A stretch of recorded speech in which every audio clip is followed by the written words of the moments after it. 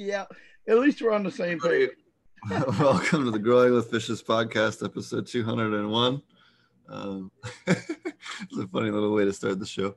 Um, anyways, we had a really awesome episode last week. We had a whole bunch of friends of the show on, and we'll have a bunch of really awesome guests. We have some pretty cool guests lined up, a couple of surprises, a couple of funky people that have helped support the cannabis industry that I think maybe are slightly outside of the realm that we normally cover, but some cool stuff in the works and in the pipeline for guests.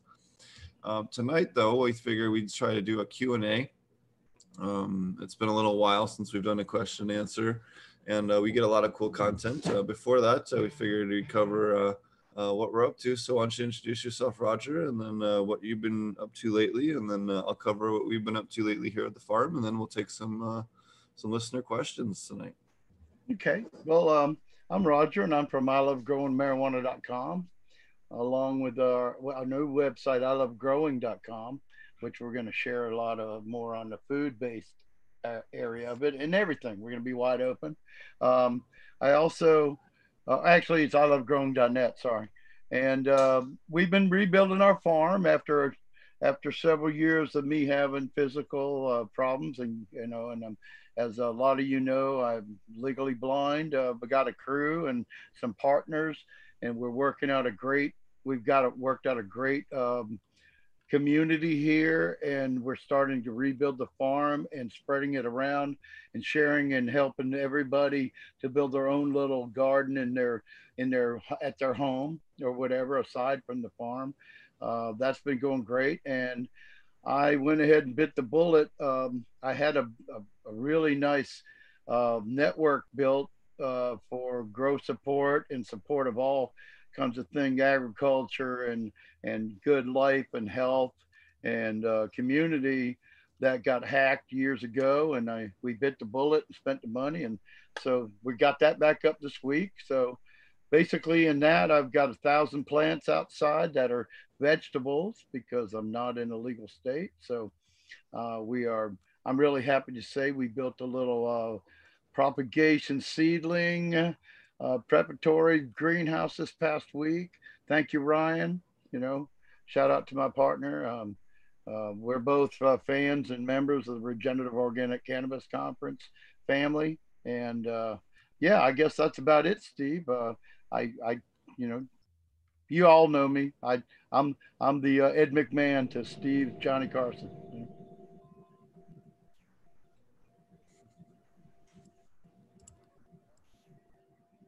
Absolutely. Sorry, trying to answer or post everything up in the beginning of the episode. You know how it is, getting everything up and running. What's up, everybody? Yeah, Um, I could keep so talking if you're still playing. oh no, it's fine. So we've been up and running here. I'm out in Oklahoma at Organic Innovations. They provide concentrate. In fact, and I think we get our next round of diamonds back tomorrow from our latest batch of from the flowering room, which we took down. I don't remember. All these days start to blur together when you start getting up this early. We started getting up super early because the days are getting hot. By the way, if you're running a high temperature farm or a farm in high areas, start at 3 a.m. All of our lights come on for veg in 3 a.m. So we'll start real early, and we can work in the dark, and then just work just a couple of hours in the actual daylight time when it's actually hot out. So we're finishing our day up by 11 or 12 o'clock, and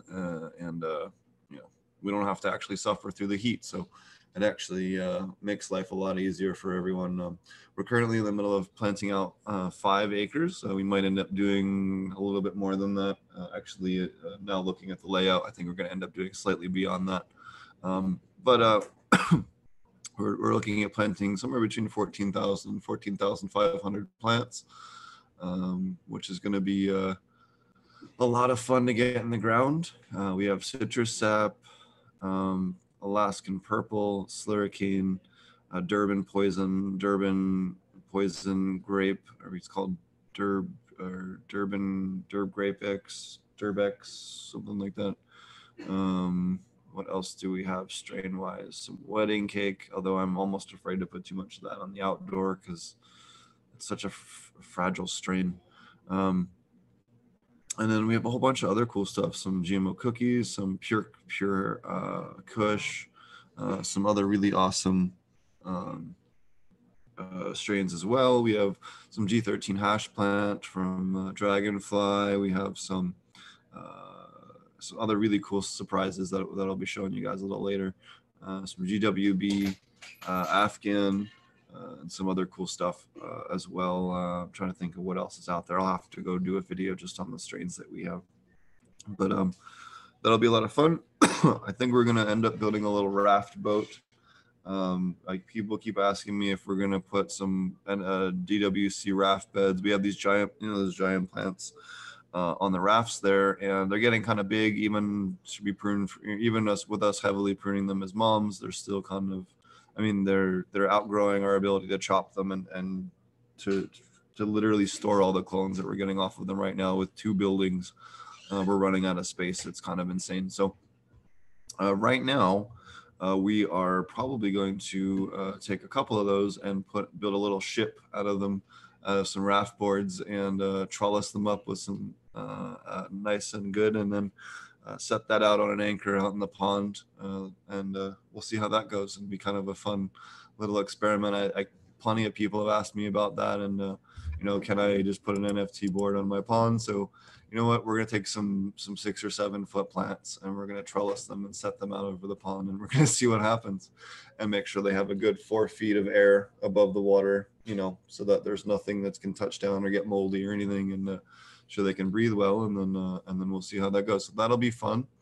We have our 1 acre pond that pumps into the 5 acres of the backyard. We're in the process of finalizing all the chemistry dosing on that. I'm waiting on my latest lab report from the water from the pond, along with we've done a couple different months where we've done well testing. So I'm just trying to make sure that our well water isn't changing all that much now that we're coming into a little bit of a dry season. A lot of times your well water can change dramatically over the course of the year. And if it's your first year or 2 growing on a property, you should be testing that well water once a month or every other month, to make sure you're not getting any curveballs. I've seen pH change as much as 1.5 points within a couple of days, particularly in Colorado when they switch reservoirs, when they take water, and some other places like that. You can have radical changes in water chemistry in your tap water. So just because your tap water is a certain way, at a certain time of year, doesn't mean that it's going to be that way all the time. So don't take it for granted that your pH is always a certain thing in your water source. It might not always be that way. Something else to think about. So we've been working on that, getting the fields amended, getting everything plowed up in between raindrops, trying to get the irrigation manifolds in so we can get that all plugged in. Putting in new HEPA filtration on all the buildings. We're upgrading what we had there. We had pretty good filtration before. We managed to get a hold of some pretty good used equipment, or basically new equipment to get that up and running. So that'll be awesome. Looking to just upgrade a lot of our stuff here and get more efficiency, more volume out of what we already have. That's often the best place to start when you're working with the grow is, okay, look, we can squeeze quite a bit more out of this if we just spend a little bit of money here and there, and then often can make some big differences. So that'll be really good, and help make, especially with the temperature cutting up in the middle of summer, is going to help make life a little bit easier in there, whereas in the wintertime, it wasn't so much of an issue. So that'll be great. And what else are we doing? Just trying to getting ready to replumb the greenhouse. We'll have a lot more information on that later on. We have a rescue kitten that is very cute, that we found, or the boss found in front of a store the other day, and she's recovered quite well. So that's been also going on. And then popping some seeds. We have some seed production going. So we're crossing Sunset Mac and Orange Cookies Mac with some Alaskan Purple, and then also with some cheese. And then we're also crossing, we have another, what's the other female that we have in there? I don't remember. I think it's a Bubba Kush. ChemDog. It's a ChemDog.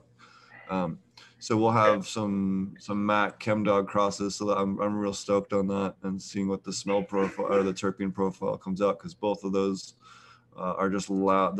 In the flower room are just loud as fuck. So that'll be really cool. Super stoked to see the seeds on that, and who knows, maybe we'll even kick a few of those out to the community. That'd be nice. Yeah. Other than that, just trying to get everything geared up for the outdoor. We're hiring some more people on and getting them trained up to be ready to work on the outdoor. So that's, its own stuff. And then just trying to make sure we have 14,000 healthy plants on hand to go outside, along with what we need for our normal flowering room. And then whatever, we have a few other projects that we need plants too. So we're basically, I go in and make sure all the cloning stuff is going well, inspect for insects, make sure we don't have anything that we need to do for pest management, and go from there. And that's something else that we've been doing, is transitioning over. I don't know if anyone else out there has been doing this as well, but transitioning, especially in the South, if you're in Oklahoma, your beneficial insects over to more heat tolerant species, now that the weather patterns have changed into the 90s regularly. Switching over your primary predators to ones that can tolerate that, getting away from Persimolis and switching to Californicus, and maybe even adding assassin bugs as over Aureus. Aureus don't particularly deal with the heat quite as well as some of the others, so as regular assassin bugs can be really good. And then the Punctinius, the spider mite ladybird, actually, or they call them spider mite destroyers, actually are really good for aphids and quite a wide range of things. A little bit on whitefly, and then of course your spider mites, as well as some of your other mite species. So they can be a great thing. And again, all of those guys can tolerate 105 degrees Fahrenheit, and are kind of your generalist package when you have to handle the fact that the greenhouse might get a little bit hotter than you actually anticipate. If you get a particularly hot day, or if it's 115 or 112 outside, it's, even with a wet wall, it's still going to be 100 inside, right? So I need insects that aren't going to croak on me when that happens. And lacewings don't do particularly good at those temperatures. And some of your predator mites don't do particularly good at those upper end temperatures. So, making sure that you adapt that your IPM with your predator bugs, and you're getting your appropriate temperature predator bugs. Californicus is going to be one of your best predatory mites for those brutally high temperatures for the midsummer, because they can tolerate those 90+ degree temperatures just fine. Whereas most of your other predator might start to have serious issues, especially with life cycle issues when you get up to those higher temperatures. So let's see, what did you just say? I had a question. I've had about 4 questions, but you covered a great deal of information. Oh shit. Um, just recently, you're talking about 105 degrees. My question was, well, are you using anything like a 70% shade cloth and such like that to cut down on the temperatures in the greenhouse? The side that now you're in a dry environment, so that wet wall is great in a greenhouse, but you also need shade cloth. So are you using that?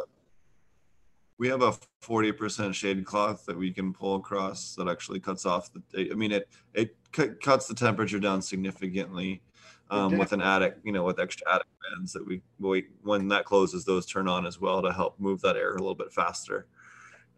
And it really, really helps significantly. So is yours all on the outside? Pretty much required, in my opinion. But I would also, if I was doing new construction, particularly in warm climate, or really anywhere, warm or cold, I would absolutely go with geothermal. If you're in a cold climate, you're going to start off at 68 degrees or 58 degrees and go up from there. If you're in Oklahoma or Texas or whatever, you're going to get maybe 60 degrees underground, maybe a few degrees warmer, but that's still cold air, compared to what it is outside. You put a tiny little fan on that, and suddenly a little solar fan, and suddenly you're getting, a huge supply of cold air out of the ground, which for greenhouses can be a great way to supplement without having to rely on air conditioning, which, gets very expensive. Right. But you can stack that. And we're actually, that's another big project we're going to be doing here shortly, is putting in some ground coils to get the water temperature down. Our water temperature is starting to creep up.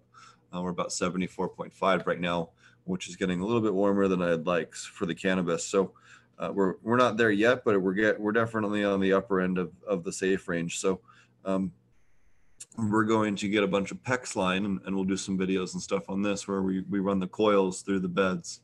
And then run that out to a heat exchanger in the ground that is buried, a few feet underground, that also have more coils that bleed the heat back off. And then this way we can bleed off a huge amount of water temperature that way per hour, using next to no energy. Just a little recirculatory pump, as long as you have an expansion tank in there in case it gets hot or cold. We don't have any problems with the lines blowing. It's pretty simple.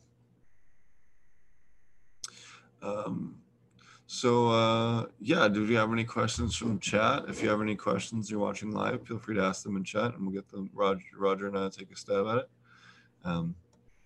I have one plant. What's the cheapest way to get rid of spider mites? The cheapest plant? Oh, you have one we just plant. agree on this, so okay.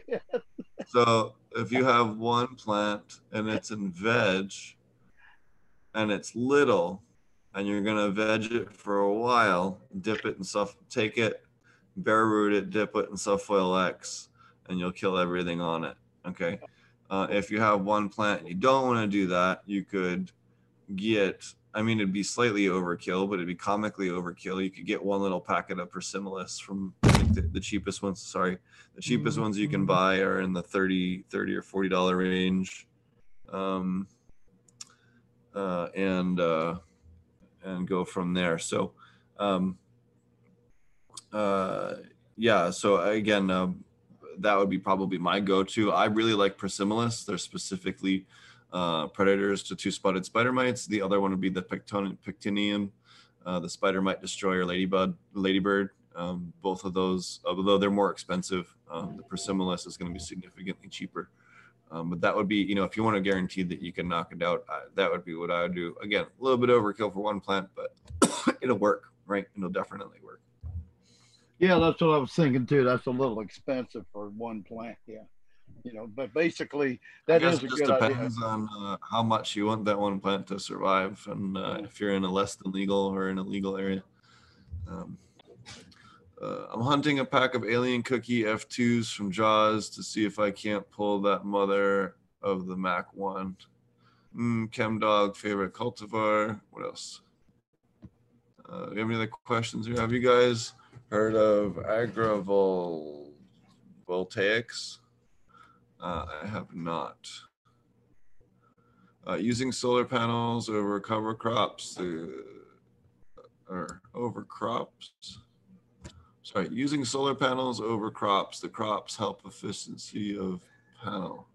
Oh yeah, so you're talking about the solar powered greenhouse panels. So the issue you have with those is some of the light reduction on them is kind of extreme, depending on, maybe for cannabis it would be a bit much, but for lettuce it wouldn't be a big deal. That would be a good one to use. I've seen them before, and I know that they definitely are evolved significantly since the older models that I have seen in person. Generally, though, at least for cannabis, I would say that they reduce light transfer too much. But again, that they might have come a long way since the last version that I've looked at. Did I bring any genetics back from South Africa? Don't know. He brought some genetics back from, allegedly.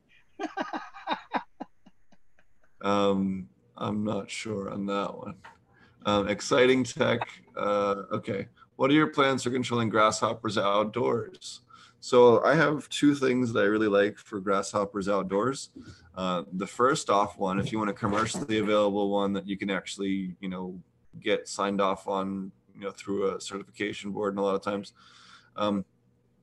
is Nolo Bait. No There's a bait. product called Nolo Bait, and that one's really good for grasshoppers in particular. And then the other one that I've liked, well, you know, assassin bugs, Aureus, all of your larger general predators, praying mantises. But the thing that I found that worked really well in Africa was doing, and you know what? At this point, I need to just do a video on it. So maybe in the next week we'll go grab some. I just need to get some insect frass, and we'll just do it. Maybe we can even do it the next trip to town. But doing an insect frass IMO, and then doing a collection of bacteria that actually feed on insect skeletons, and then taking that, turning that into a liquid IMO.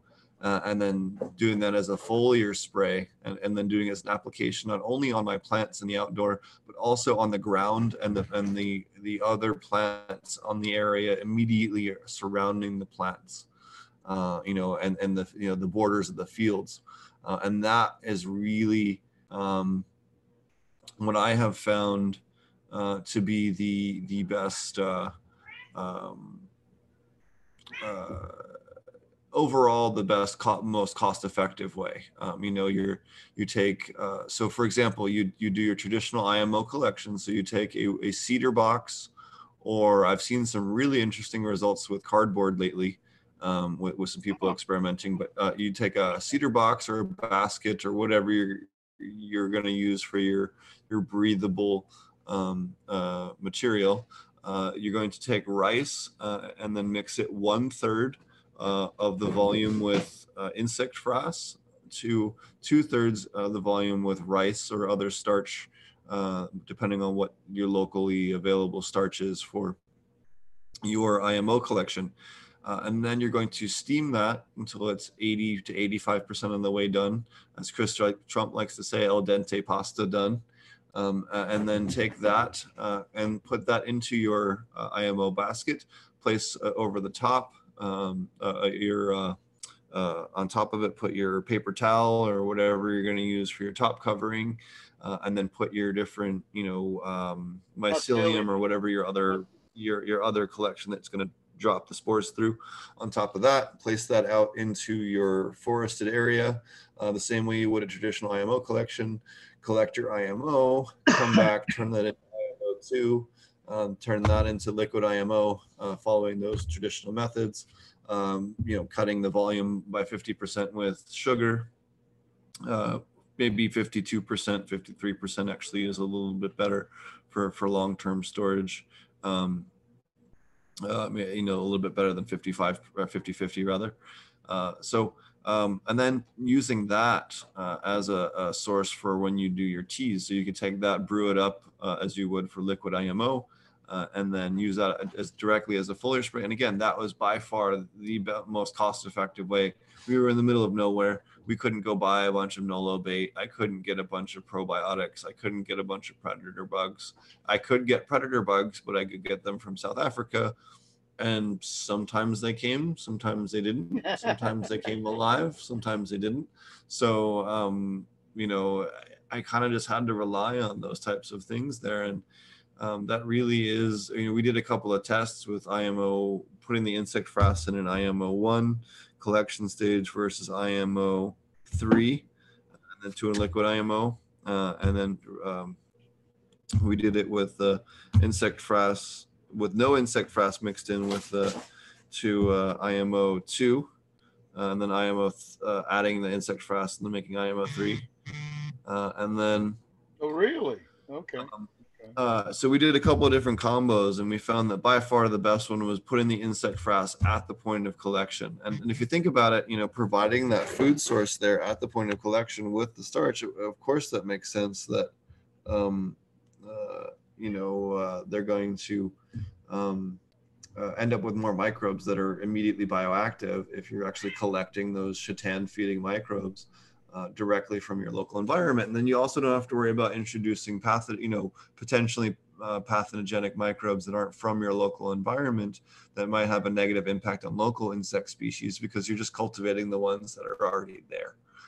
So you don't have to worry about negatively impacting your local environment in a way that might be, hurt or harm your local butterflies or pollinators or whatever, in a way that they're not used to already. So.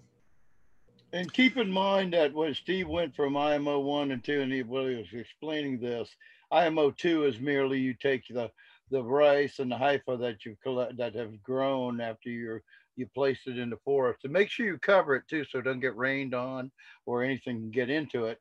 I mean, just for you more, not beginners, but if you're not sure, but you mix when you do IMO2, it's merely like doing an FPJ. You're mixing an equal amount of brown sugar with the hyphae and the rice in order to make IMO2.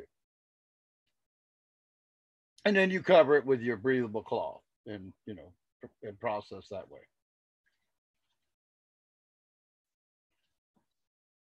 Yep, absolutely. Let me see here. Back up to the chat and scroll down for a bit. What are your plans? Oh, so hopefully that answers your question for controlling grasshoppers. I would say that Yeah, the harder issue was last year was just dealing with the mainly caterpillars, the tent worms, and just keeping them at bay. Mainly just through hand picking, frankly, just going through and oh, there's one, picking them off. And that was it. That's the old there really was. We released Trichogama. We also did BTI. I'll be frank with you.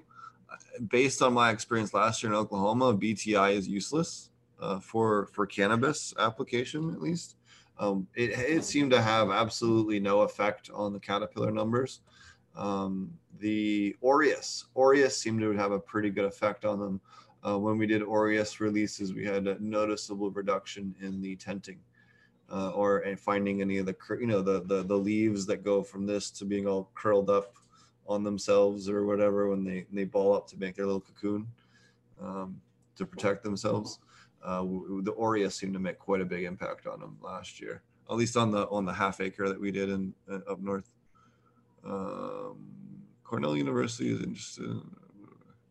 What size pipes do you recommend for geothermal, HVAC, and greenhouses? I recommend for your essential manifolds, I wouldn't do anything smaller than a 55-gallon drum for your main manifolds, and then for your interconnectors, I would do 3-inch or 4-inch. Cost-wise, it's pretty cheap to do either one. What PPFD should you shoot for in greenhouses, veg, and flower? I don't remember the PPFD exact numbers off the top of my head. I have it all written down. I just don't remember. I'll see if I can dig it up for the end of the show. Is there a general equation for fish plant size and the amount of water? How do I decide a total gallons, the amount of fish? Does it equate to the amount of lights or plants? Are we talking an indoor system? So I have a bunch of this stuff in my book that's coming out. A lot of the stuff I have pretty far along. I think we'll wait until the book comes out to do some of that exact stuff. But in general, it takes about a gallon per 1.1 square feet of canopy space in terms of system size. Fish tank, I'm sorry, not system size, fish tank size. So you're looking between 0.8 to 1.1 gallons of fish tanks per square foot of canopy space in your greenhouse bay. And that really depends on fish species. So if you're doing koi, goldfish, or tilapia, you're looking at maybe closer to that 0.7, 0.8 gallons. If you're going to do something a little more sensitive and on a large scale decoupled or something like that, like they do up at a Habitat, you're looking at maybe closer to something, maybe a 1.1, 1.2, maybe even a 1.4. Because they need that extra water volume for those fish species. So again, it's really going to heavily depend on the fish species in particular that you're growing. But in general, 0.7, 0.8 to 1 gallon of flower of fish tank space to canopy space. Yeah, so the book, we're going to have a whole bunch of charts and sizing stuff. It's called Aquapanacea. I have been working on it pretty extensively. I actually I was doing really good progress and not getting off on any side tangents. And then I got down this rabbit hole of people keep asking me, okay, well, what do I want to do if I want to replace my baby bottles? What do I want to do if I want to have no mineral inputs at all whatsoever? How could I do something like that? And the answer is not fish poop has everything in it. And, you know, I have some magical mineralization thing that has what do they call them? A philosopher's stone that converts, you know, lead to gold and fish poop into molybdenum and other trace minerals that they're incapable of turning into. We actually use plant inputs and ferment them and do other types of mainly Korean natural or natural farming type mineralization processes in order to provide heavy amounts of them, and then documenting those and then ensuring that they're all fish safe has been the new rabbit hole that I've been doing. So that's going to be included in that as well, so that you know, hey, if you want to really go the super hardcore hippie direction of it, we can you know, you'll have your options as to how to go around that and how to go in that direction. And hey, if you just want to run a commercial system and have a pretty good maybe not run a commercial system off of the book, but you'll have a pretty damn good idea on exact dosing if you just want to pump yield and pump cash out and make it run smoothly and not have to really fussle with it. Someone said in Can chat, I ask you something real quick? It's the first time I've heard you say anything in regard to relation to fish poop created molybdenum. I thought I just heard you say. So can you? It doesn't. I was being Oh, it sarcastic. doesn't. Oh, okay. I No, I wanted said to. you need a philosopher. No, so there's Oh, this thing called a okay. philosopher's stone that transfers any mineral into any other mineral. It's a made up thing.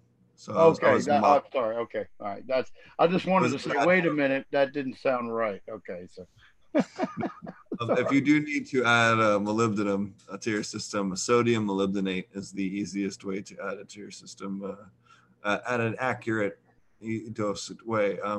As far as the plant-based stuff, you're going to have to buy the book in order to get those ones. And it takes this much. No, once I have everything written, we'll do a couple of breakouts, a couple of different sections. I'm not just trying to be a dick about, hey, buy it. I'm not telling you. We actually will break it out, but molybdenum is one of the sections I haven't gotten to yet. But I've done most of the minerals except for molybdenum, manganese, and copper. I think are the three I have left. But again, if you guys knew everything on my work plate right now, and I'm still finding at least 20 minutes a day to work on the book. Yeah, it's insane. So for the time being, That's pretty um, awesome though, because um, being farming for real day after, there are no days off. And, so you work your ass off all day. Like you're getting up at 3 o'clock in the morning, you get out there to beat the heat. And most farmers do that. And people don't realize that most farmers, they stop working at 1 o'clock in the afternoon, and they go in till like dinner time, or they don't have dinner till maybe 8, because they'll go back out at 5 or 6 or 7 and do a little bit of this or that, again, but you get out of there for the hot super in Oklahoma. Holy crap, I can't even imagine how hot it was. So hot today I couldn't see straight. So my eyes were sweating, but sorry, I just wanted to give you kudos, Steve, for that. About, it's all yeah, I good. know, yeah, work. Part There's of no days off when you farm. If you want to become a planting farmer, season don't. in the weed industry is kind of a psychotic time. So it's Yeah. You better be ready to be committed. That's all. If you're not committed, you're not going to succeed and farming. we you know, the rains, we had a good solid week of rain down here, so it kind of pushed us back schedule wise, because you can't, anyone that knows, you can't drive a tractor if it's a mud pit out there. So you'll just trench it out and then you'll be all pissed off. So can't do that. So he said, Steve says nettle is better than horsetail for silica source ferment. Absolutely. So the thiamine, there's a couple of reasons for this. So one, silica has a lot of horsetail contains a lot of silica.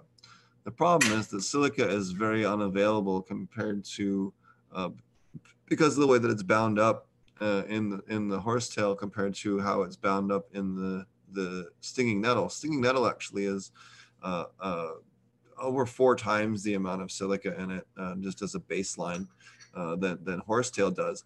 Horsetail also contains a chemical called thiamine, which actually reduces vitamin B uptake. Or maybe it might not be thiamine. I might be mispronouncing that. But it has a component that actually, if you take it in too large quantities, will kill you. But it actually reduces the ability to absorb vitamin B. Now, vitamin B is needed for growth acceleration. In fact, we talk about making labs with kefir over traditional Arab collected labs for the reason that you get the additional vitamin B complexes over, even with still doing lactobacillus, you get significantly wider ranges of vitamin B complexes, which means your plants grow faster and they're healthier. So by using the horsetail, you're actually inhibiting some of that benefit if you're using that in conjunction, or just reducing your plant's vitamin B utilization and efficiency in general. So why horsetail traditionally has been good, and even before I researched this book, I thought it was awesome. Now that I've actually had a chance to really dig through it a little bit more and learn more about it, this has just been one of the rabbit holes that really kind of opened me up to changing the way I think about a lot of tradition, the way a lot of traditionally thought of natural inputs are. I think a lot of this stuff actually is wrong, and it's not that there isn't a replacement immediately that you guys also have in your yard.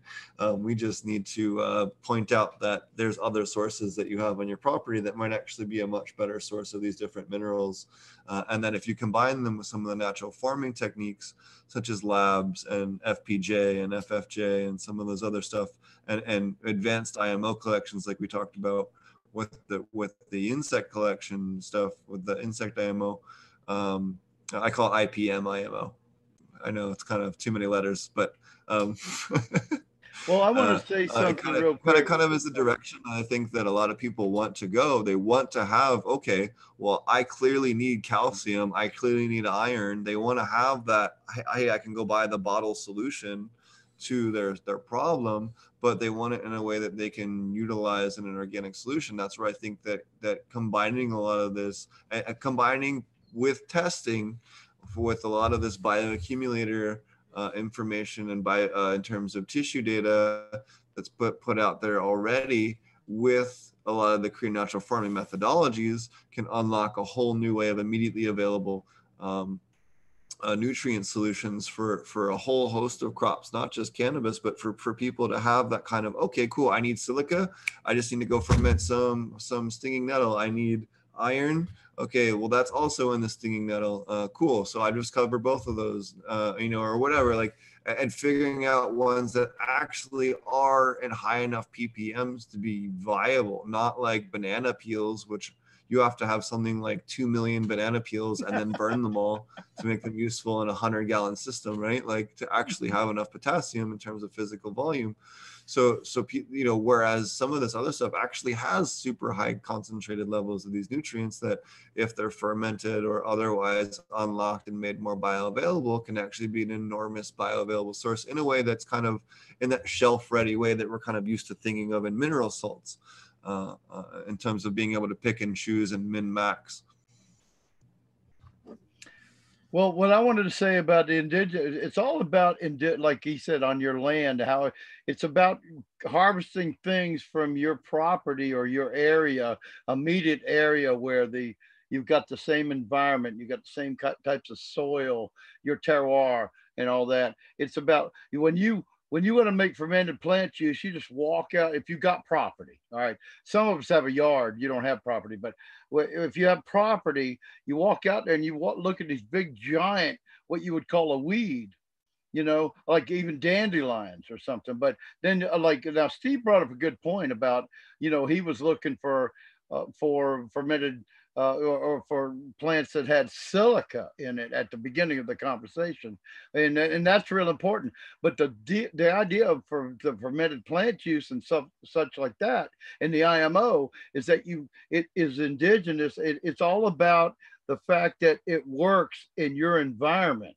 You're not importing it from somewhere. You're making it all in your own backyard or your forests that you can get to in your immediate area. And that's where you might go look. You like your mycelium. The mycelium that lives in your yard will do better in your yard than it would if I send it to Steve in Oklahoma, because the mycelium Steve has to find in Oklahoma is indigenous to that dry climate with low humidity, where I'm in a swampy climate with high humidity. So, not saying it wouldn't, like help or it creates something interesting, because we're starting to find out. I mean, we're opening up several thousand-year-old science, so to speak, and then putting our modern ideas to it. We've got great teachers out there doing it for us. So, yeah, I just want to throw that in there. Absolutely, yeah. We had another question. I got some Pure Kush from a dispensary in Oklahoma City. The flower is good, but it has a seed in it. Would I be able to grow that seed or no? Yeah, you could absolutely grow that seed. You don't know if it's a hermaphrodite seed or a true seed or not, but more than likely it's probably a herm seed, depending on where you got it. But most of those are that way, yeah. When you get random seeds, 9 times out of 10 it's a hermaphrodite seed when you get them from a dispensary usually. Yeah, if there's only one in the whole thing, it was top shelf, not cheap. Absolutely. Let me see what else. But plant it. Well, Steve's looking. Plant it. Get you a solo cup and throw some potting mix, pro mix, or something like in there, and sprout it. You never know. Never know.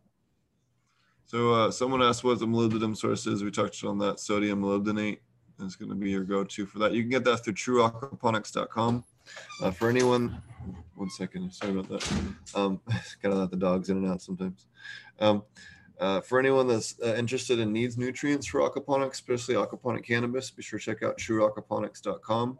We also have, that's run by a friend of mine named Roger, a different Roger than this one. And then we also have a subscription service that I run with Roger, where we provide testing services as well as nutrient dosing and mineral solutions for aquaponic systems. So we will test your water for you, dose the system for you to adjust your nutrients into the proper range based on your crop temperature and location, as well as pest pressure, to maximize efficiencies in all of those areas. As well as provide you with those minerals in a tear open, easy to use package. So you just send in your water sample and you get a package, you rip it open, it has a date on it, you rip it open on the date, pour it into your sump, and it's fish safe, counts for all the chemistry and everything you need. You can check that out over at trueaquaponics.com.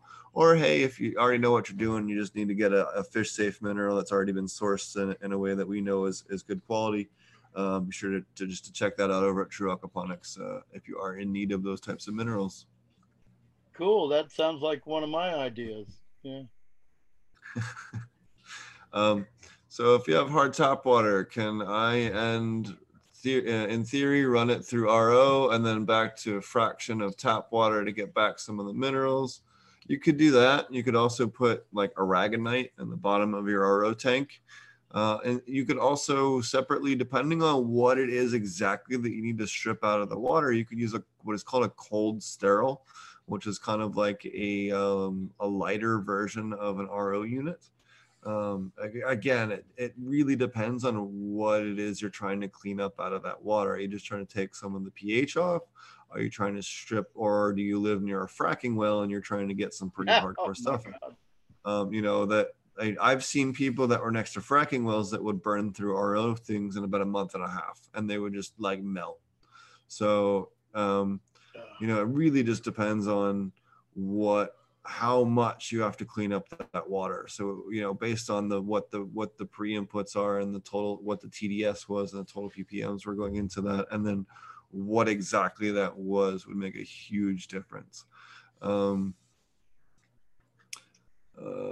I feel sad for you if you're near a fracking field, because you're screwed. You know, so. You'd have to buy a $4,000 RO unit. Basically, you could do it, but it would be a $4,000 unit, as if you were living on an island surrounded by salt water. It would cost you $4,000 to $5,000 to do a RO unit that would take care of water like that. Someone else in chat brought up, and I forgot about this, they have those remineralization cartridges too that are just for that. Oh yeah, you just replace the cartridges over and over and over too. That's the other thing with RO units. You can buy RO units that are, you know, very affordable, from $80 to $200. You just have to keep up with the filters, because they wear out fast.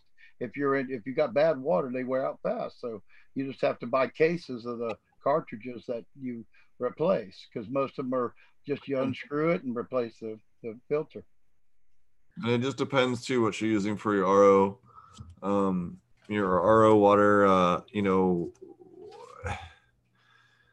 if you're just doing aquaponics, you generally don't need RO water unless your input water source is either A, really high in pH or sodium, or B, really high in some heavy metal or something like that.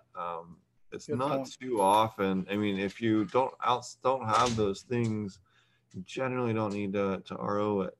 You know, maybe just a carbon filter to pull off your chlorine or chloramine, and you're good to go. I know quite a few aquaponic farms just do large carbon filters. Yeah, because the whole point is we're trying to stay as natural as possible and allow the natural minerals to be allowed, you know, instead of when you RO, you end up with nothing, you know, like 0.003. It's funny. That's like the hemp thing almost. Like, oh my God, don't get me started. But you break down the water where you have to resupply every mineral back to the water. Of course, if you have the fish, you've got those minerals to go, and then you would have to continue to supplement with the different, like phosphate and other things that you would have to do aside from the top zone that you would supplement in the dual root zone. But yes, yeah, different spin. All right. Says, well, the well water is mainly 302 ppm TDS, so that's not too bad. It's hard water though, two-time hard water. Yeah. Again, it depends on what the pH is. Right, but hard water, saltwater hard water is cut off at 150 and 300. I got 220. I got 200 to 220, and I've been running a farm for, you know. But I would imagine that at 302, the pH is probably pretty high. Yeah, and it's probably, well, you know what? Well, the thing is what's in there. Is it iron? Because iron a lot is a main, you know, that's usually a lot. When it's not high, it's calcium. Oh, pH is 8.8 to 9.2. There you go. Wow. Yeah, you definitely need you most definitely need an RO. Yeah. Or you need a pre-tank where you could flash it with carbonic acid or something like that. That would like be cheap a miniature water treatment plant. Yeah. Yeah, just flash it with CO2 or throw a brick of dry ice in it or something. So I got 7, just so y'all know when we're in the I got my water 7 to neutral to 7.2. So I'm pretty damn lucky at 200 to 220 and 7 to 7.2. So I'm spoiled, I guess you would say. But good well, you could drink it if you know, life depended on it, you know.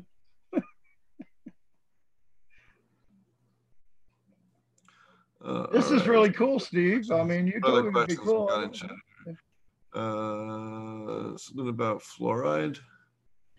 I haven't seen much in the way of fluoride. We did a lot of testing with fluoride back for a little bit when I was an aquaponics source, and the only thing that ever seemed to bioaccumulate fluoride in any considerable levels in tissue sampling from the water was brassicas. Brassicas, hands down, will absolutely bioaccumulate fluoride to a point where you can detect, noticeably detect it in the leaf tissue itself. But that was the only one. And so if you were worried about fluoride in your water, you absolutely, and we're running a closed loop like an aquaponics system, you could absolutely put brassicas, kale, broccoli, collard greens, those types of things to suck it up and export it. Oh, nice. Can you smell it? Other questions we have here. Don't have bug pressure. Is silica needed? So silica is needed for a few reasons. That's a great question. Yeah. So silica activates a specific. So there's a minimum threshold needed to activate immune system response genes that will. If it's above a certain threshold, it wakes up these genes, and those genes will increase terpene expression. They help with mold resistance and with UV resistance and with general insect resistance. It makes their cell walls a little stronger. So you'll have a stronger plant. They'll also have a better trichome. There's evidence for increased trichome density, as well as a huge increase in heat resistance and heat stress response, as well as cold stress response. We've noticed a big increase in frost resistance in quite a wide range of crops, not just cannabis, but lettuce and other leafy greens as well, with silica levels versus non-silica levels. So there's a whole wide range of reasons why you should be adding silica, not just for bug. Sorry, I've been awake for many hours today working in the heat. I can't even think. You were doing well. You're talking about silica, and as usual, so it silica basically isn't makes just for everything mold stronger. and insects. It's also for those things as well, for just overall plant health and yield, and again, to prevent breaking during flower. The strength it provides to the plant it equates to being resistant to disease and other things, and even I think even might emit some kind of terpene that I think, and maybe I might be off on this, but that might repel certain pests. Yeah, so terpenes are a result of our immune system response, and we've talked about this in aquaponics before, about how particularly dual root zones allow for you to have more types of different species of beneficial non-pathogenic microbial species interacting with that root zone. And by having the maximum number of non-pathogenic microbes exposed to the root system, you actually can get the maximum amount of stimulation on the plant's immune system. It's like giving it the most vaccines possible and really overstimulating and hyperstimulating the immune system of that plant, so it's making a ton of antibodies. Well, the plant's version of antibodies would be terpene production. Is trying to prevent, create essential oils and essential oil compounds and flavonoids and terpenoids and cannabinoids and carotenoids, and you get all the different classifications of your different terpene groups or whatever. But in order to defend itself from mold or from UV or from frost or from insects or from caterpillars, I know in hops, certain types of hops or certain hop trichomes, actually when a caterpillar eats them, the caterpillar now its pheromones that it emits actually now change slightly and now attract predatory wasps. So and increase the chance that this predatory wasps will find that predatory insect. So some of these interactions are incredibly complex when it comes to the chemistry on it. I mean, it's how some of this shit even came to be is nothing short of incredible. Zenthanol talks a whole lot about this. He's got a really cool 2-hour video on the evolutionary history of cannabis and its pathogens and insects that attack it. And it talks about the different things that attack cannabis and their evolutionary history compared to the cannabis's evolutionary history. And it's really interesting if you ever really want to try and wrap your head around a little bit more of some of these incredibly complex interactions. But we don't even understand a tenth of the different things that are going on, better yet, anything beyond that. So it's something really to think about when you're going into that. But this is why, again, simply stimulating the immune system response to the plant in as many ways as possible, that really is the best way to go. If you're trying to increase, and that could be living soil and trying to do it that way, or it could be aquaponics, but both of them are basically trying to achieve the same goal, which is getting the maximum number of non-pathogenic beneficial microbes, or even it doesn't not necessarily be beneficial, just non-pathogenic microbes exposed to that plant's immune system. We've talked about this before on the show as well, with and two great examples of this is putting plants directly in media beds and directly in DWC versus putting them in a dual root zone pot in media beds or in a dual root zone pot in DWC. The plants that have the soil layer have a noticeable increased resistance to both powdery mildew, septoria, and fusarium, and as well as botrytis. They simply do not get them, maybe 10% of the time that you would the other ones. Or if you start to get PM in the grow, it doesn't appear on those plants, or if it does, it's not spreading all throughout the plant, or it's not on the stems, it's just on the leaves. It's never that same kind of more rapidly systemic type that you see in the media bed and in the DWC plants, in pretty much every single setup I've seen.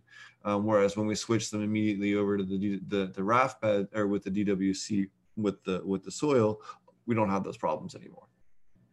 Same thing with weight as well, with them toppling over. Unless you're going to scrog them immediately, you really have to put them in the dual roots, and if nothing else, just they got something to anchor to and hold themselves up. That's definitely true, yeah, because that's a much bigger net pot than what people use in hydroponics. But the other, it's just the bottom line is with the dual root zone, with that soil layer, what sold me was the idea that I could implement or supplement. I meant supplement the minerals, what the plant needed as I deemed necessary. That's what really sold me. It was like you're creating this really awesome controlled environment that's flowing all the time, and it's extremely natural.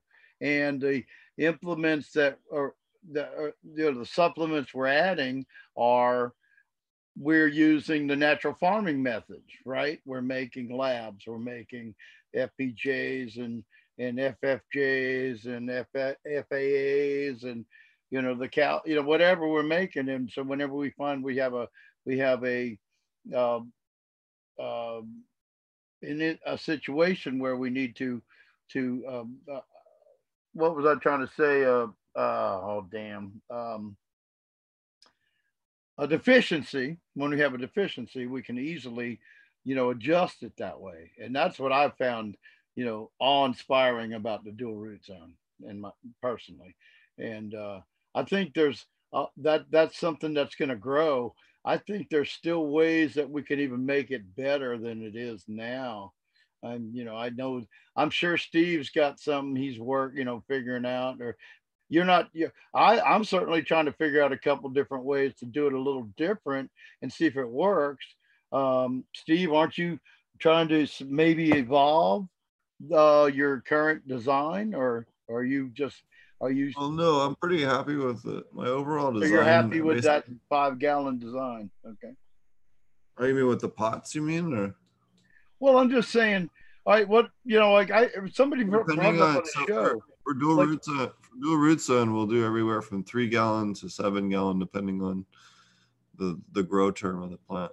If it's DWC, like right now, what we're doing here, and we're just doing moms, we just have those in 3 gals, and the bottoms are cut out of them with a double folded layer of burlap at the bottom, and away they go. Oh, cool. Oh, that's something you brought up, the DWC again. There was something, that was one of the other things I wanted to talk about earlier. Well, and actually you touched on it, but for years and years and years, I started out hydroponics. Okay. and I still do some hydroponics, but we're converting. So, because I'm not going to lie to you, all right. So the thing is, we always wondered about you trying. Oh, can I grow a pot plant on a raft? Steve brought that up earlier, and I didn't want to interrupt him, so I let it go on until I remembered now. But the interesting thing about that was Steve saying you have to have some support. So it's just like the way I grow in my greenhouse with vertical support, where I string it up to a wire 8 to 10 feet tall. It's the same thing, yeah. So that would be a pretty interesting situation to grow something in a raft in a deep water culture pond where but you would have to support it vertically, and the fact, and you brought that up, that's the first time I heard you mention. But then again, you've had a few months playing with a deep water culture raft, you know uh, system. So I love that you came up with that, because I always thought about that. The only way you could do it, you have to support it because the plant's too heavy. The raft system's really meant for lettuce, or any kind of herbs, or anything leafy green that doesn't really require a flowering period, um, and grow smaller. But I mean, you can get 2 foot tall romaine lettuce in a raft in 45 to 60 days. Anyway, I just wanted to say Yeah. that I thought that was cool. You brought that up where you were talking about it because somebody had asked you, and you had to support it from above, because that's what you have to do. You have to take the weight off the raft. The raft can't support a full grown, No, the especially raft. No, no, no, no. The rafts can support. So the rafts, the weight of it. Well, that was the other problem we had with the net cup pot plants and the DWC rafts was that, okay, so even if they're holding themselves up, right? Once that plant gets to 4 or 5 feet tall, especially if you're going to grow them any kind of long term, such a the small space. physical weight of that plant. I mean, the plants have stalks on them that are like, the size of Exactly. a jar, Exactly. right? So they're massive. So simply these plants weigh 10, 15 pounds, right? Just the weight of the trunk and the water and the leaves and the whole thing. So they simply just bust the bottom of the cups out. Like they just literally just rip the plastic apart. Well, that's We what had I'm that happen saying, to a though. If couple you of plants. supported them and strung The them up plants of the biggest vertically on stalk wire. obliterated. And these weren't in 1 inch net cups. These were in 4 inch net cups. I mean, we're talking decent sized net cups. They just blowing them apart and that was after a month and a week, month and 2 weeks of growth. So again, aquaponics, we just get psychotic growth. We had a question in chat: is it a true vermiculite has beneficial silica? So vermiculite will have beneficial silica in it. It also might potentially have asbestos and other heavy metals in it that you do not want. So, although I don't know if asbestos is a heavy metal, but you certainly don't want heavy metals or asbestos in your grow media. So, vermiculite is actually banned in a lot of organic culture for growing. For that reason, it's banned in many states for the addition of the stuff that gives you mesothelioma that I said earlier that I'm forgetting because I'm tired and I'm high. So I would not use vermiculite. If you really have a boner for it, use diatomaceous earth. It's about the only thing it's good for because it's useless for everything else. Actually, it's not useless for everything. It'll get rid of all kind of uh, uh, bugs in your system and stuff for your dogs and yourself, and give you a lot of energy. Good for the gut and the guts of your pet. You know. So do you add a bit of silica right in your harvest? I actually add silica all the time. If you're doing lettuce and vegetables for aquaponics, you want to maintain a silica level of at least 60 ppms, ideally 70 ppms. We've noticed an additional 5 to 7 days shelf life for lettuce and other leafy green products with higher silica levels. We've also noticed a huge reduction in powdery mildew, botrytis, and fusarium. better yield and better trichome density compared to controls. So silica, again, makes a huge difference and very important. In cannabis, again, you want to aim for 75 ppms or higher.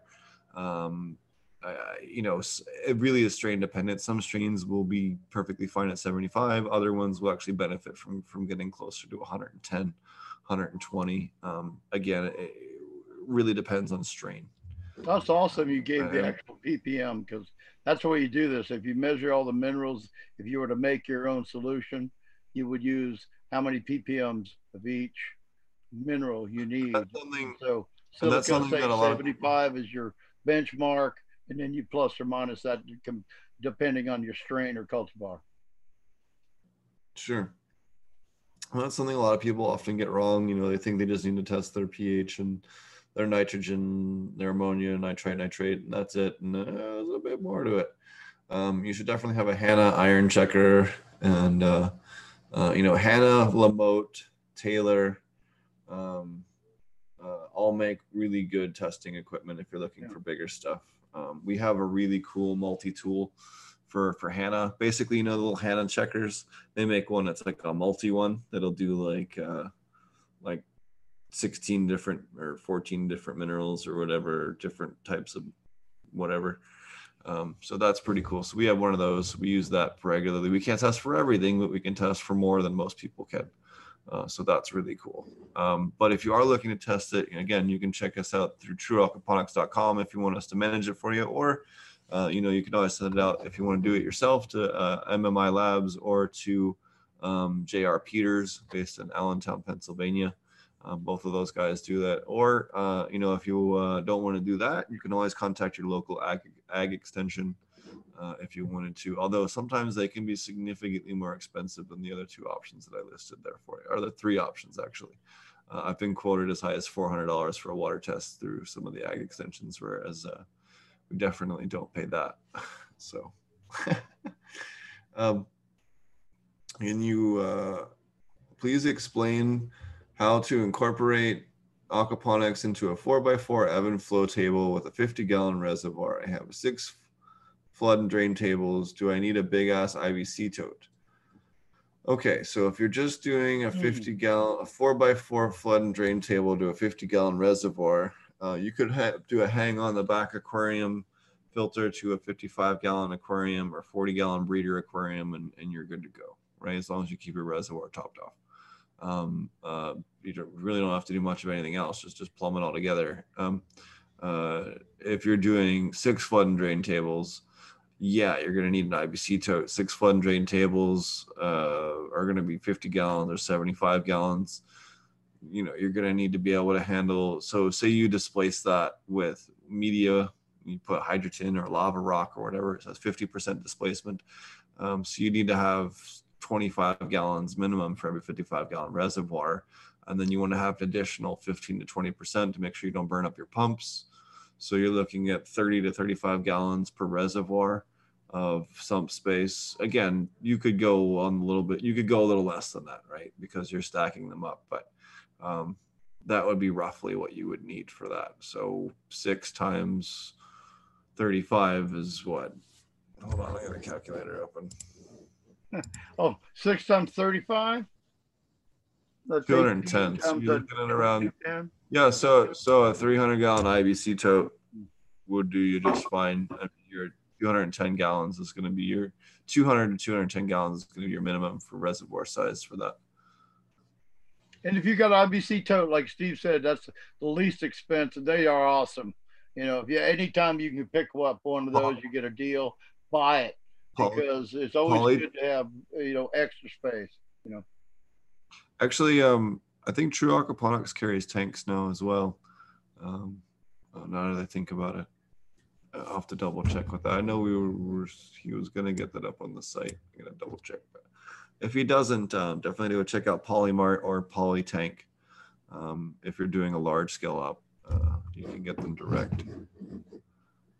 What else do we have on the questions here?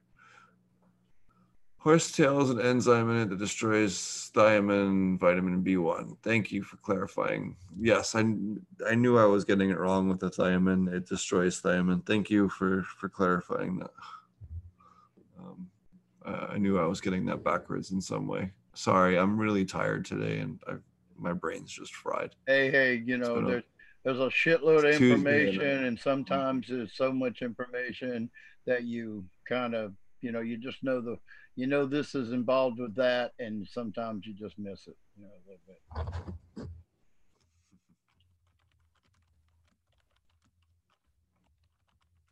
1 second. I'm gonna double check and make sure I'm correct on this. Yeah, okay, I was right. So someone asked in chat what the average lifespan as an arowana is. I thought it was 12 years. It's actually 10 to 15, so I was dead on. Hey, what? Someone asked what the average lifespan of an arowana fish is. Oh, arowana fish. Okay. Did you buy that fish because it was almost marijuana fish? I'm just curious. No, arowana actually means water monkey. They're super cool. I'm just They're mouth messing with breathers that usually raise their the babies. If you're looking for probably the single highest end fish that you can raise in conjunction with aquaponic cannabis for profit, the scribble line or the squiggle line, the red dragon, any of the platinum diamonds, arowanas are going to be the higher end. A lot of those cool. Are starting off at $2,000 a fish. Some of them can push $40,000 or $90,000 a fish. I know the platinums, start off around 70. So, if you're looking for something that you could buy a bulk of a whole bunch of fry, raise them out, and then grade them out and sell them, that is going to be a great way to do that. But of course, if you screw up and kill your fish, you just paid for a bunch of expensive fish that you don't make $40,000 a fish off of. But sorry, just kind of throw that out there because we used to talk about that. You got to be careful. The light out by our gate. I don't know who it is. Anyways, always when you're at a weed farm, always keep an eye on the place. I usually end up the internet connection here is way better than where I stay, so I just finish the show up here before I head back. And yeah, anyways, so what else do we have here in chat for questions? Manganese is important for THC production. Manganese sulfate definitely is one of the better options for it. It's usually with the one that I use for that. Again, other stuff out there, but that really is. Well, how would you rate manganese sulfate against, say, manganese chelate? Manganese sulfate works pretty instantly, and the amount that you're dosing, you're not worried about overshooting the sulfates like you would with potassium or something, or magnesium. So. Okay, I didn't get. Any other questions in chat before we wrap up the show here?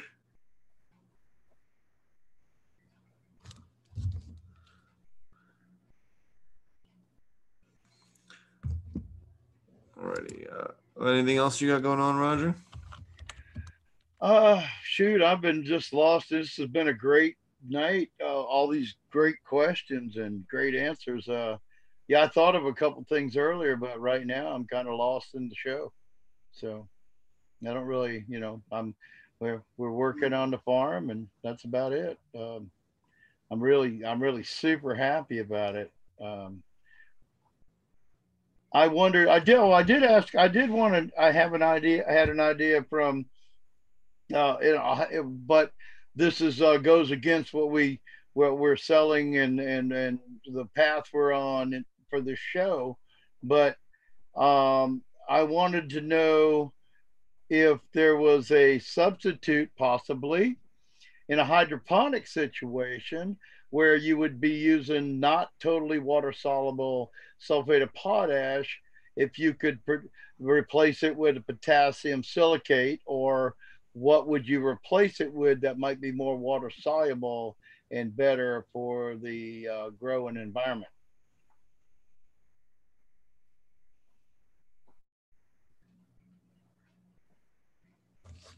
Sorry, I was trying to respond to other chat here. Repeat the question. Oh my God.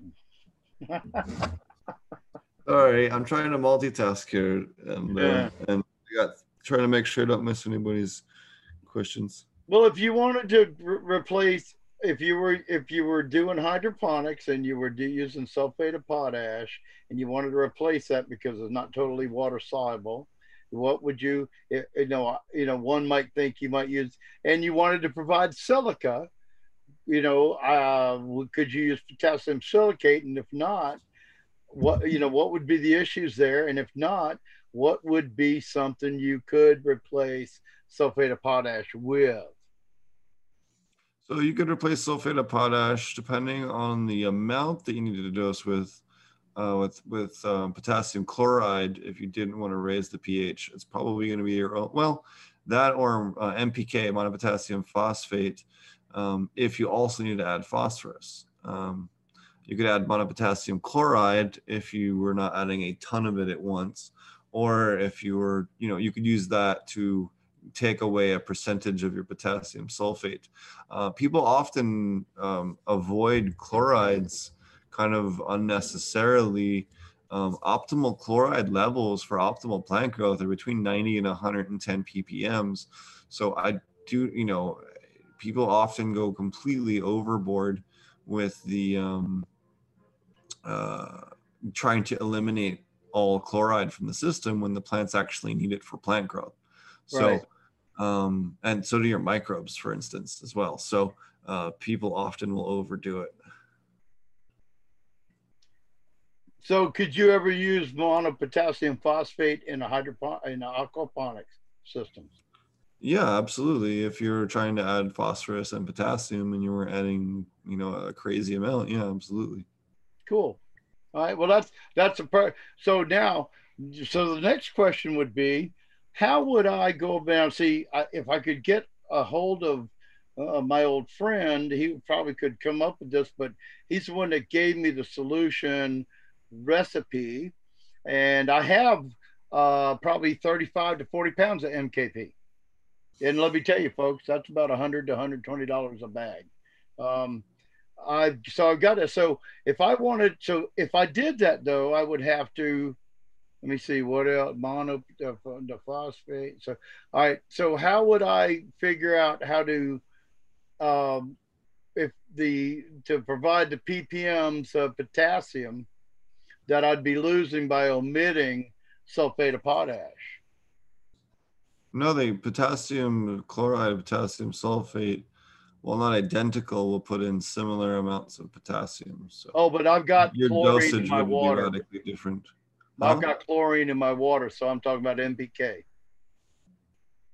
Oh, MKP. well, again, it would depend on how much potassium you need because you're adding potassium as well. I mean, you're going to overshoot the potassium before you overshoot the phosphorus. I'm sorry.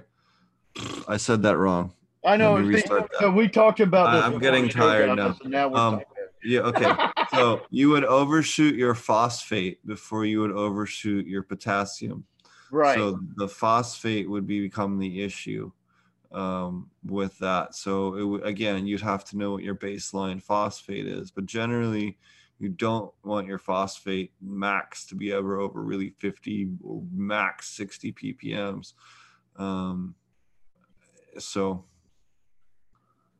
And see, it's hard to tell what you're getting when you add NPK. And again, with hydro, you're running higher numbers than that, right? So, well, actually, run lower numbers than what your baseline is, or I'd have to know what your dose. If I looked at what your previous formulation was, or what you dosed the previous time, I could kind of backwards figure out roughly what your numbers were at the time. Yeah. So basically, I guess make solution and set them water test in. Well, that or I don't even need a water test of your current thing. If I knew what you had dosed on a hydroponic system, as long as I knew what you had dosed since the last time you had dumped the reservoir, I could more or less figure out within a range what the nutrients are. Right. As long as I knew what your crop was, as long as I knew what your crop was and the number of plants. Right. We already used monopotassium phosphate in the past in our mix. So we used all chelates and boron and molybdenum and, NPK and MAP and, of course, like everybody, calcium nitrate, magnesium sulfate, the same, all that stuff. And just trying to run through the system a little bit it's just, I've always felt bad about leaving all that laying in a, just laying in a, in a bunch of storage crates, and all that money I wasted. But we're gonna definitely I tell you what, I'm so excited because we decided this week. Well, we already knew this, but I decided this week basically that we're going to turn my greenhouse into an aquaponics greenhouse, doing a dual root zone. We're going to build the system for that, along with using up, and growing stuff hydroponically for a while we are also adapting all our natural farming beds out back and around outside. And I've also got half of my greenhouse section is going to be devoted to natural farming, or, well, see, like I said, I want to do and the aquaponics will probably help.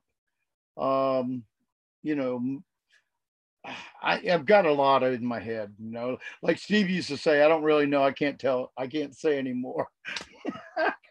But basically, it's like everybody's doing. I mean, even Steve is doing like testing where everything he does he's number one 100% into dual root zone aquaponics.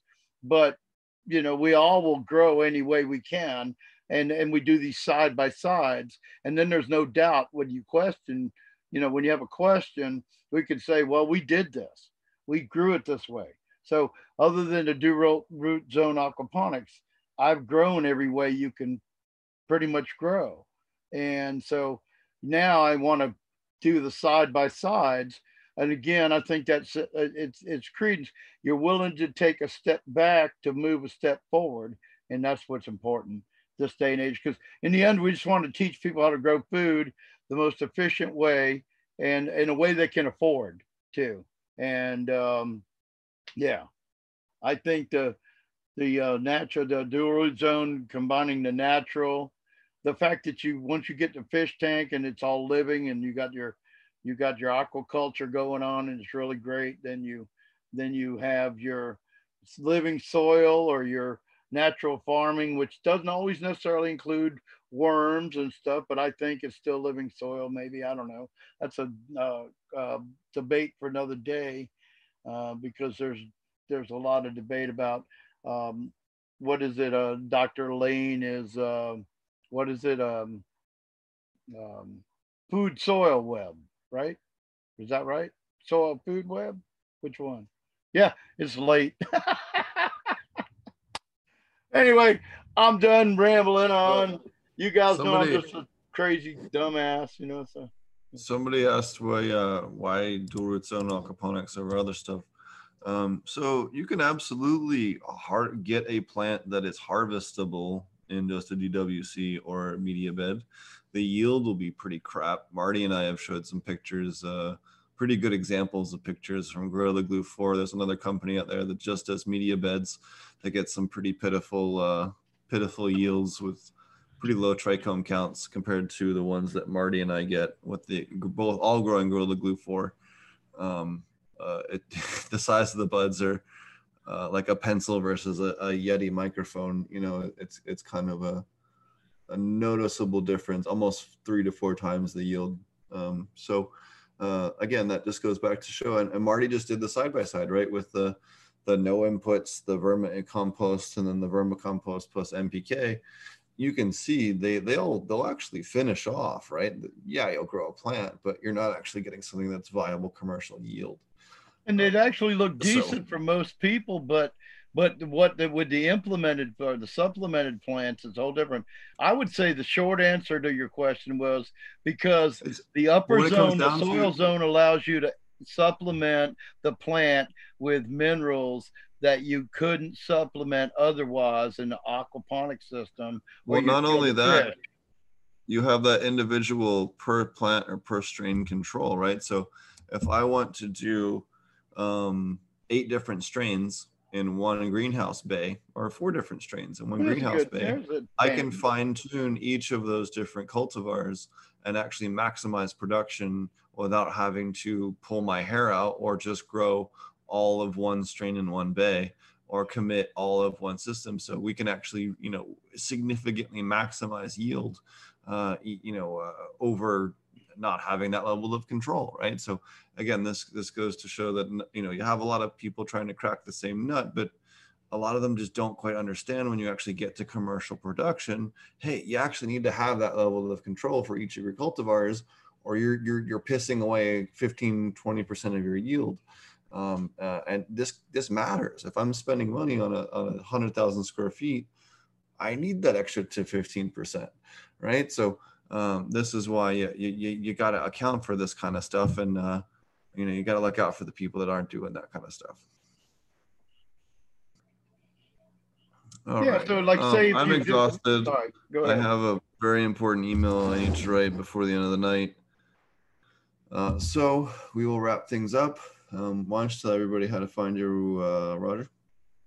Well, you can come and join ilovegrowingmarijuana.com on the forum. We got an excellent forum. We got over 500-600 blog articles all about growing cannabis, and actually different blogs about state rights or state laws. We also have an excellent forum where it's not like most of the cannabis forums you've been on. We don't allow any backbiting or inner fighting or politics or anything like that. It's merely to come there and learn how to grow and or provide information for other members. If you're one of those people that would love to come out and you feel like you're a really good grower or an expert grower and you have nowhere to, there's nothing you can feel better than about once you teach somebody to grow a plant and they grow a plant and they're successful. That's one of the greatest feelings you could ever have in your life. And if you can get them to where they have a continuous thing. So there, and right now I'll just leave it at that. I don't do Instagram much anymore because it's all about videos or pictures, and I'm more about communication. So, you can reach me at latewood@latewood.com if you want to. Awesome. And you can find out more if you need nutrients at truealcaponics.com. And you can find out me at potentponics, potentponics.com, YouTube, SoundCloud, iTunes, and your favorite podcast app. Be sure to check out the awesome content from last week's show. We had quite a cool guest list. And we'll be back again on Thursday with, I don't know who yet, but somebody cool. We got a couple of cool people. I got some people in the queue. There's some people from the old queue from when I was in Africa that we just never got around to. Oh man, that'd be cool. That'd be really cool. I also got a couple of cool people that finally got some cool contacts for some people we've been trying to get on the show that you guys I'm sure have heard of before. So that'll be cool as well. Also on the 20th, I think we might be doing a live event. Yes. We're doing a live episode from a super secret cannabis event. That's next held Wednesday. Somewhere within the United States. No. Next Friday, Saturday? Next Saturday, we'll be doing a super secret live episode from a secret location. Ooh. So that'll be awesome. And I'm trying to think if there's anything else going on right now. I think that's it. Thanks for watching. Make sure that like and subscribe button. Go out and support our other fellow cannabis people, and make sure you, our cannabis industry is doing a little bit better than a lot of other people's industries right now, given the current strife in our country and the pandemic. So if you got a couple extra bucks and you're doing real all right in the cannabis industry, tip people a couple extra bucks. Not everybody else is doing as good as our industry is. So rising tide floats all boats. So we'll end on that. Have a good night. Take care and be safe.